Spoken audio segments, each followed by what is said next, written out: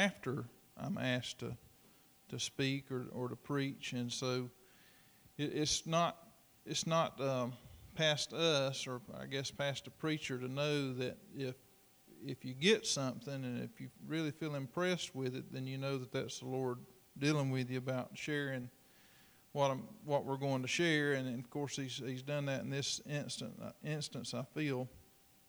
And I can't remember exactly when, maybe Friday it was, and then this kind of got to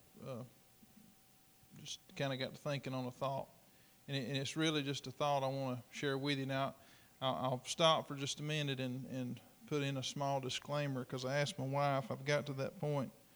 I went on a train ride for my birthday. That was what my wife, the gift that she gave me, was go over Blue Ridge, and so I felt by doing that I had inducted myself into old age, because that's usually something that older folks do. 4 hour, 5 or 6 hour train trip, but I'm good with that because I am old, and that's just right down my alley. But I said that to say this was I had to ask her the other day, and I almost text Brianna, and Tanya and Brianna are very good about writing down in their Bible where someone has preached before. And so I asked my wife, I said, have I ever preached this? I said, did Brother Doug preach this? Did Brother Andy preach this last few weeks? I said, because this really kind of got in my head, and I kind of feel like this is. She said, no, I don't think so. So I'm making a disclaimer that if this has been preached last couple of weeks, or if I preached it 2 months ago, I'm not responsible for that, because I don't remember it. And I've got to that point where I don't remember a lot of things, and but we'll just go with what it is. Now I got to say this, and I won't say any names, but there was a preacher that we would know real well.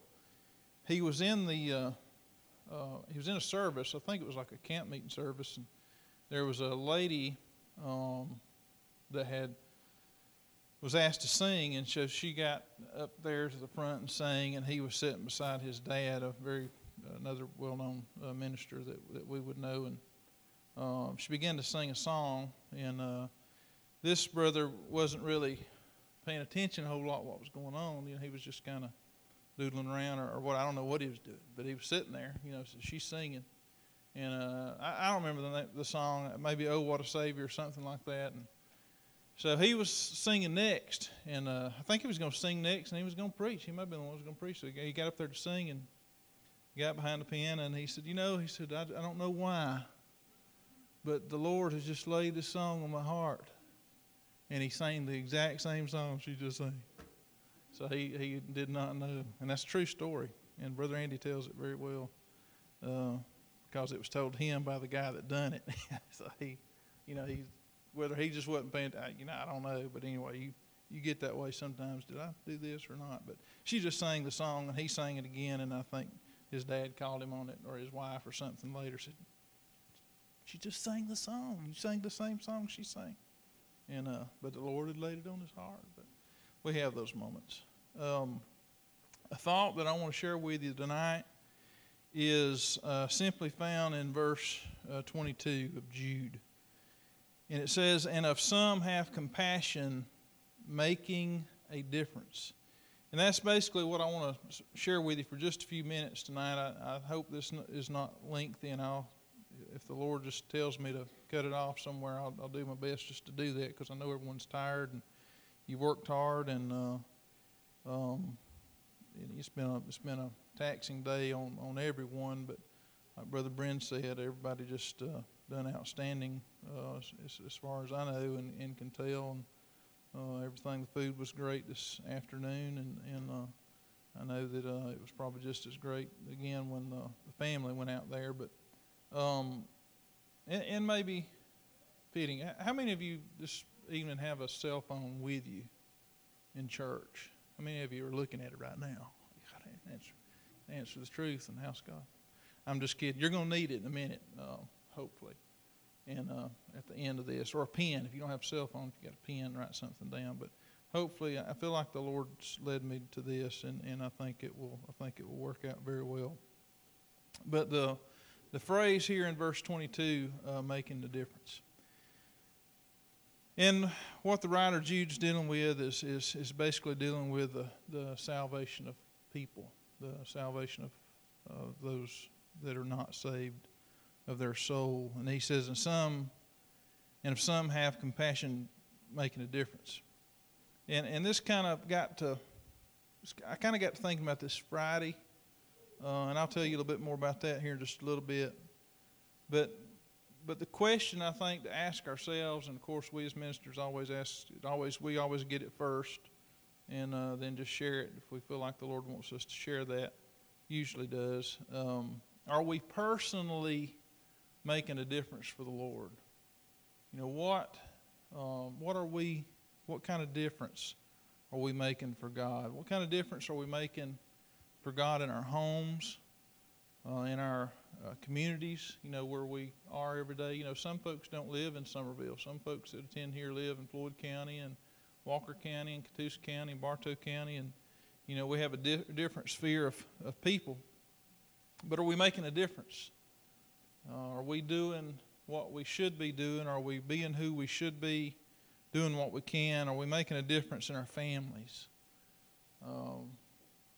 You know, I don't know how you all are. I know how my life is, and it's no more important than anyone else's. And what I do or my family's problems are no greater than yours, and circumstances and situations. But I mean, you know, it's daylight to dark for me.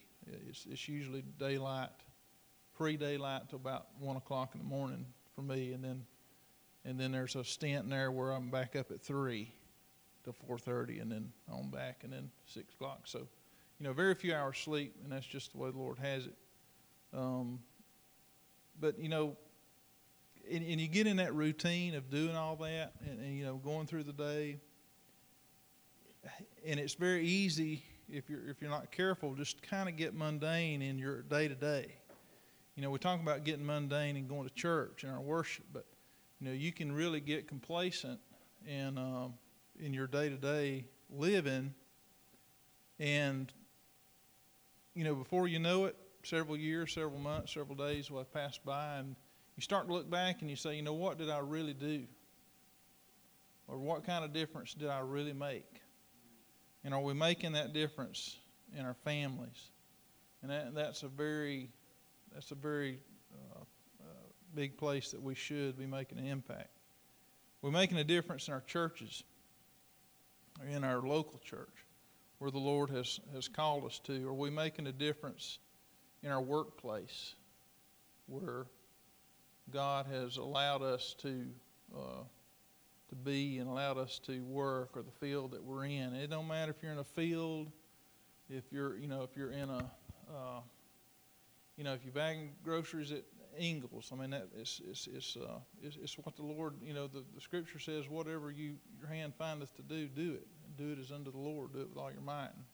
And the thing about it is we get so caught up in these things, these things that we attain to, but you know, the real big reason that we're here is to make a difference for Christ in whatever it is we do. It don't matter if we working at Mount Vernon, if we working down at the tag office, or if we, you know, working at Bojangles. You know, all that is that's just the way that the Lord has the means for us to provide for our families. It doesn't matter about that, but what matters is, are we making a difference for Christ where He has us? Because see, we're not put where we are by accident. We're where God, you know, He doesn't. There was a time in my career where there was about 6 of us that were devout Christians that worked very closely together for a circle of time, for a sphere of time, and you know, we talked about that, and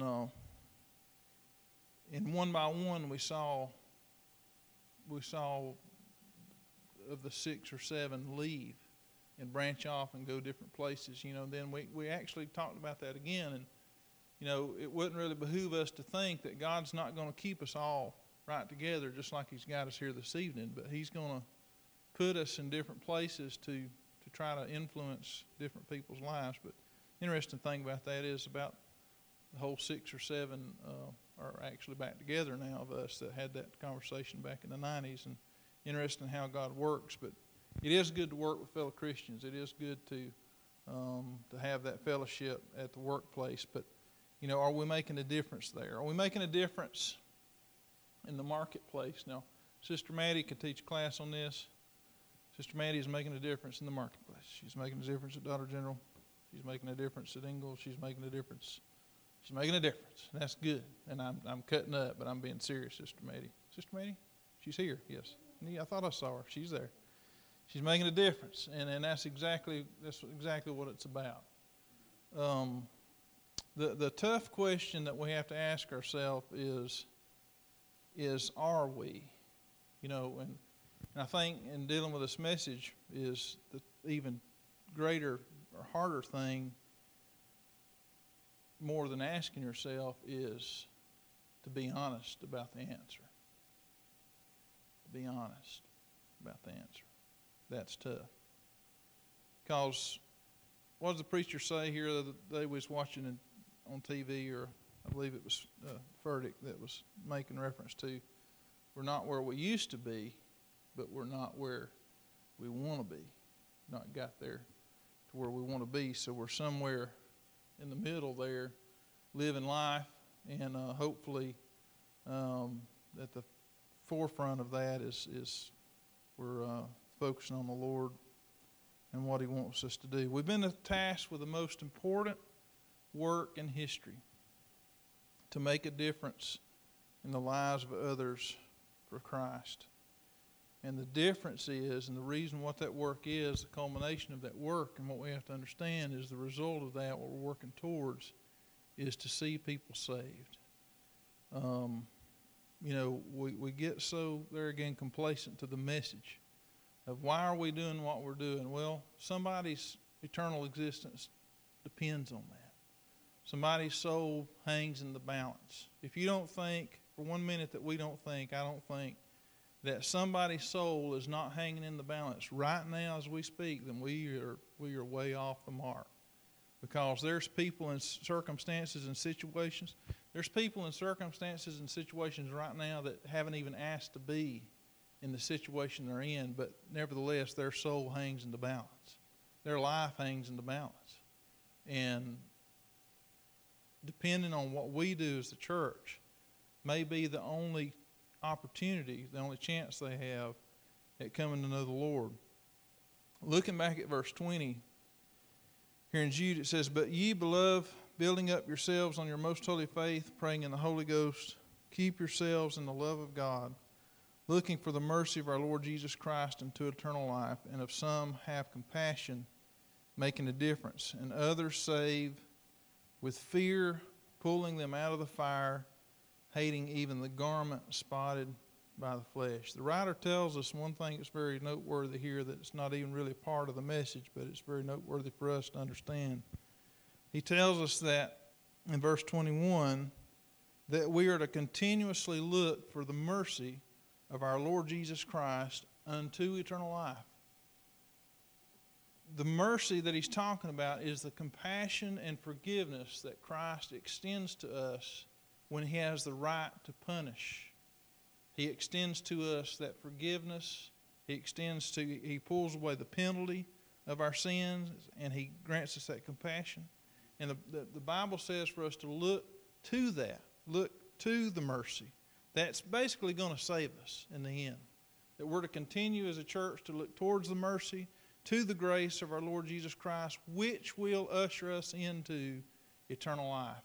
So we're constantly looking for that, and as we remain focused on that, that goal, if you will, the prize, maybe as Paul in a reference, the prize was eternal life for Paul. I believe the prize was seeing Jesus for Paul. He just wanted to see Jesus, and one would be hand in hand with the other. If the prize is for you to make it to heaven, that's one of my, I want to make it. That's one of my big cliches, but also if the prize is just to see the Lord, as he is, as the Scripture says. But to do that, we've got to look unto his mercy for that. None of us will make it without that mercy and his grace. Our job is defined in 22 and 23, and it says, and if some have compassion, making a difference. It says, others save with fear. So the two things that we're looking at here this evening, as far as what our job as the church is concerned, is that we are working to see the lost come to Christ. We're working to see the lost saved. There's two ways that the Scripture tells us, just in these Scriptures, that this will happen. The first one talks of compassion. It says in verse 22, and if some have compassion, making a difference. Making a difference also in the Greek, if you look that up, is also to make a distinction. And the New King James reads it that way. It says, if some have compassion, making a distinction. The King James, the 48, says making a difference. Not only are we to make a difference for Christ in someone's life, but we also, by making that difference in the life of someone for Jesus, we possibly are contributing to making a distinction in their life. The distinction that it talks about, simply defined in the Greek again, is to distinguish or separate a person from the rest. Now, when I read this, I couldn't help but to think in a certain way or a certain context of making a difference for the Lord to impact somebody's life for the gospel of Jesus Christ, but to make a distinction that we might have a part to distinguish or to see that person separated from a thing or a place. And it dawned on me that the difference that we may make may separate that person from an eternal hell. To make a distinction in their life.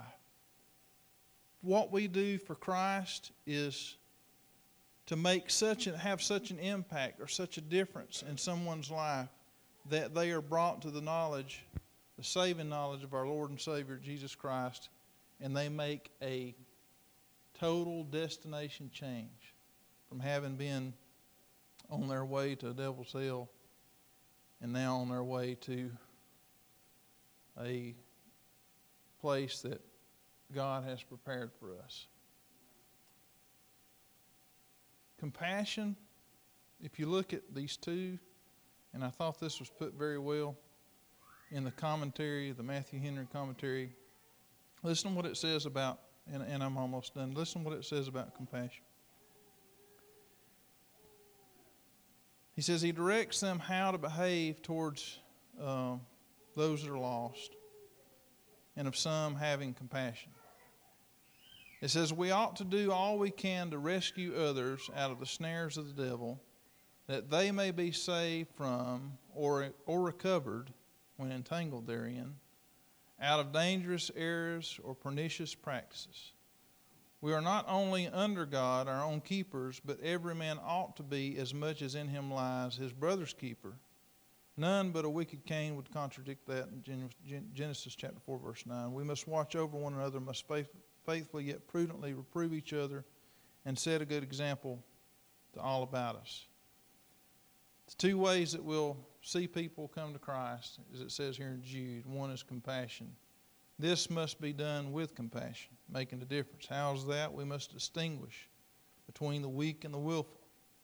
Of some we must have compassion. We must treat them with all tenderness. We must restore them in the spirit of meekness, not be needlessly harsh and severe in our censures of them and their actions, nor proud and haughty in our conduct towards them, not implacable, nor averse to reconciliation with them, or admitting them to the friendship they formerly had with us, when they gave evident or even strongly hopeful tokens of a sincere repentance. God has forgiven them, why should not we? We infinitely more need his forgiveness than they do or can do.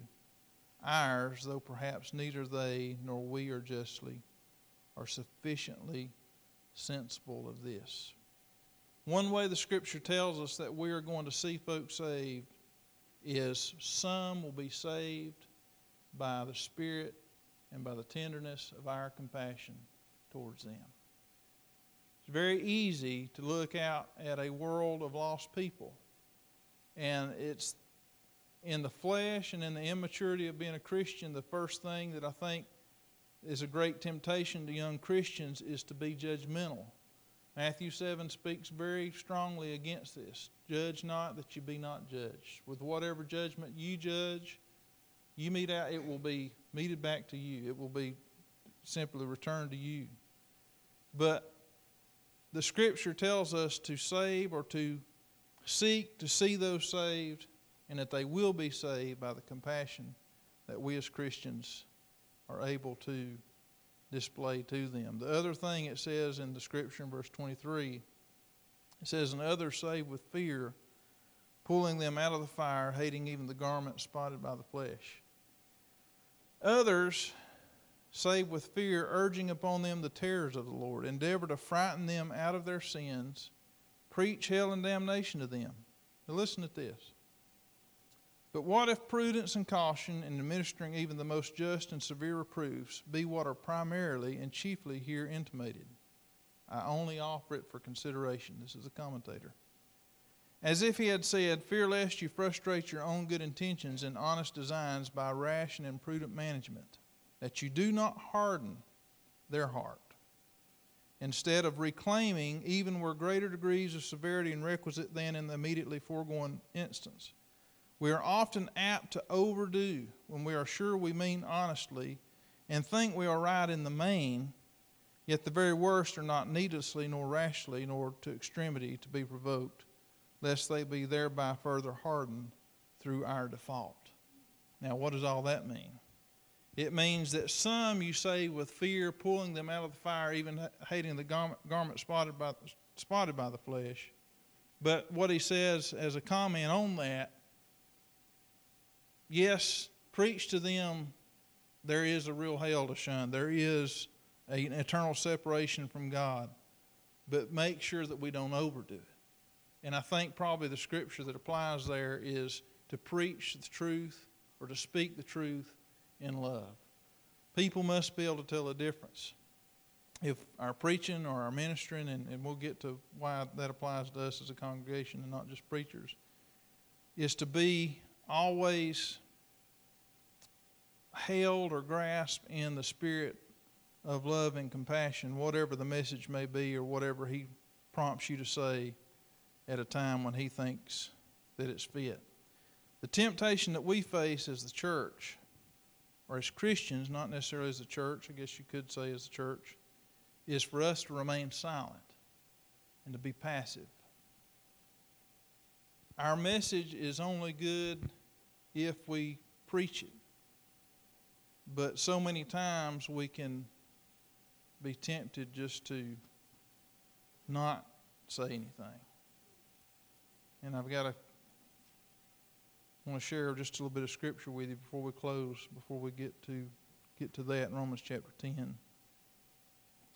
It's very familiar scripture in verse 9, that if thou shalt confess with thy mouth the Lord Jesus, and shalt believe in thine heart that God hath raised him from the dead, thou shalt be saved.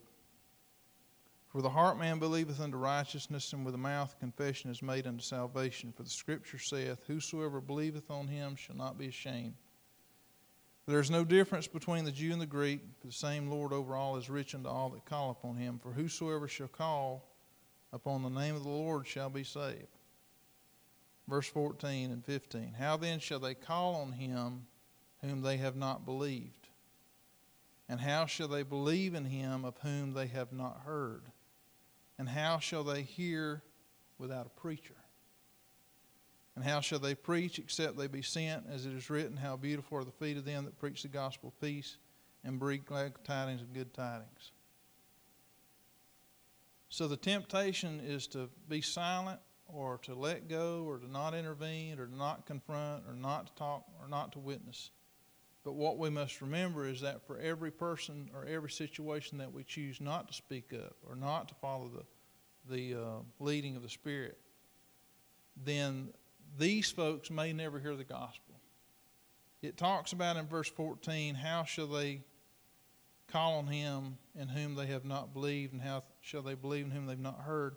And how shall they hear without a preacher? You know, and you hear the word preacher, and we say, well, you know, preaching the gospel, it pleased the Lord through the foolishness of preaching to save them which believe. But we are the only people, preachers, that some people are ever going to see in life. You know, we think of examples of people that you know, that I know, that don't go to church, and the only Bible they see, the only thing represented with Christ they see, listen, is the life you live. And I had a opportunity the other day to speak to someone that I'm pretty confident doesn't go to church, hasn't went to church in a long time. But by the conversation, you can tell that what they know of the Bible and what they know of church and what they know of Christ to be is by watching your life. And based on who you are and what you say and what you do, they judge that to be either righteous or unrighteous, or either, yes, he's a true Christian, or he just says he's a Christian. And there's plenty of people out there that say they're Christians and live a different way. Not to judge or to throw a rock at them, but people know the difference. They know what's real, and they know who truly knows the Lord. There was an example in talking about making a difference in people's lives, being willing. Years ago, I had an opportunity to go and visit with someone. I've told this story once that was terminal. And it was laid upon my heart to go visit this person. And a particular scripture was laid upon my heart to share with this person. And a particular direction of praying felt like I was led to do with this person. And basically the scripture was about divine healing. And so, you know, all the way there, I'm confident, you know, Lord, I know that you've asked me to do this. I know that I can't get away from it. It's got to the point where I've got to do it or I'm going to bust. You know, and you go there and you're walking across the parking lot and you go into the elevator and you're going into the hospital and you're going to whatever floor it is and you're going into the room and you're making the greetings. Hey, it's good to see you. You know, heard you've been sick and heard it's not looking real good. I mean, you know, just being honest. But then comes the point where you've got to open up your Bible and you've got to talk to this person that's dying about divine healing. Now, that was hard for me to do. It wasn't so hard at the moment because I felt like the Lord had engineered the circumstance, had laid on my heart to do that. But I went through that, and to be honest with you, I'd have probably reacted the same way. It's not that there was an apparent reaction, but you could tell that you just don't know how well it was received. Because when you're talking to somebody that's dying about, look, I believe that if it's God's will, we can pray right now, and if He desires to heal you, He can heal you. And then you go into that prayer, and then you leave, and then several weeks later the person dies. Now, that's been 20 years ago, and I can stand here and tell you, and I'm not trying to be long, or just trying to get this out and share one more thing with you and we'll pray, but I've struggled with that. You know, you think, well, man, you missed it. But you know, I think what caused me to follow through with that was I kept going back in my mind, is what if the Lord does want to heal them? And what if out of fear, or fear of rejection, or whatever, I don't go, and if I would have went, they'd have been healed. That was what kept rolling over in my mind, and that's why I had to go, and that's why I had to do what I had to do. And that's why even though we prayed, even though several weeks later the person died, What if the Lord would have healed him? And I know we don't see that kind of thing today. We don't see a lot. There's another, you take that in physical healing, but the same goes for people's souls. What if the opportunity that the Lord gave me to witness or to make a difference in that person's life was the opportunity that that person had to be saved? My son-in-law, and I didn't check with him on this, but he just mentioned it in a message he preached like 2 or 3 weeks ago. If I ever post a message on Facebook, you better know that, in my opinion, in my meek opinion, which maybe not worth 2 cents, but that I deem it outstanding. And I've posted a couple of his lately, and one of his had this in it. And not to remember the particulars just like he told it. But he had an opportunity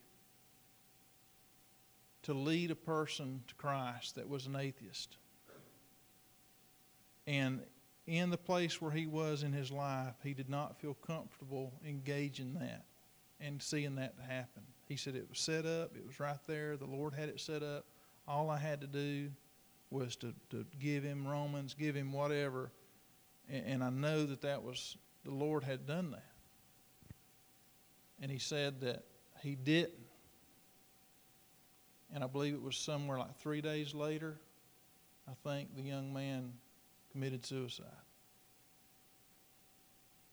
He said it took me months to get over that.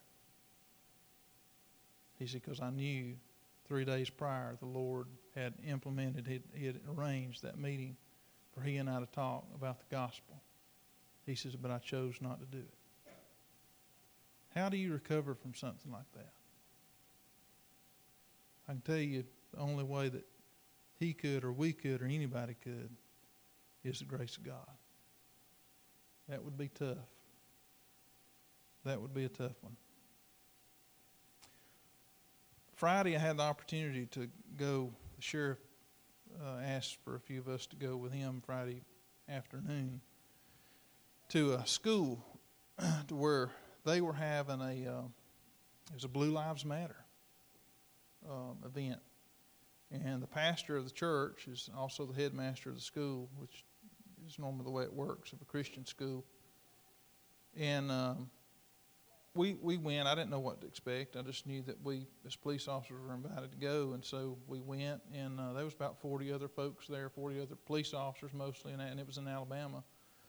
And we got invited. We knew some of the church members, and they wanted us to come. So we parked our truck. We was in an unmarked unit. And whether how they knew or whatever, I think they were just out there greeting everybody. But we got out of the truck, and they greeted us. There was probably 20, 25 kids, all different ages, that shook every one of our hands, spoke to us. They formed a line from outside of the fellowship hall or the cafeteria, going into the sanctuary, and wanted us to march through into the sanctuary for the service. And they clapped. They had decorations just decorated to the hilt, blue and black, the United States flag. They sang, they recited scripture, they recited poems, and at the end of the service, they all gathered around in a circle around those of us that were sitting. And from pre-K to 12th grade, they all joined hands and they prayed over each and every police officer that had came. And they basically just, we appreciate you, you're making a difference. But there's no telling how much money they spent for food, decorations, time, and all those kids and all those grades learning the skits, learning the songs, and all that for no return, but simply to bless us. But that day, those kids made a difference. They made a difference in my life, and it was special to all of us. They were a blessing. And that's really kind of what got me thinking about this particular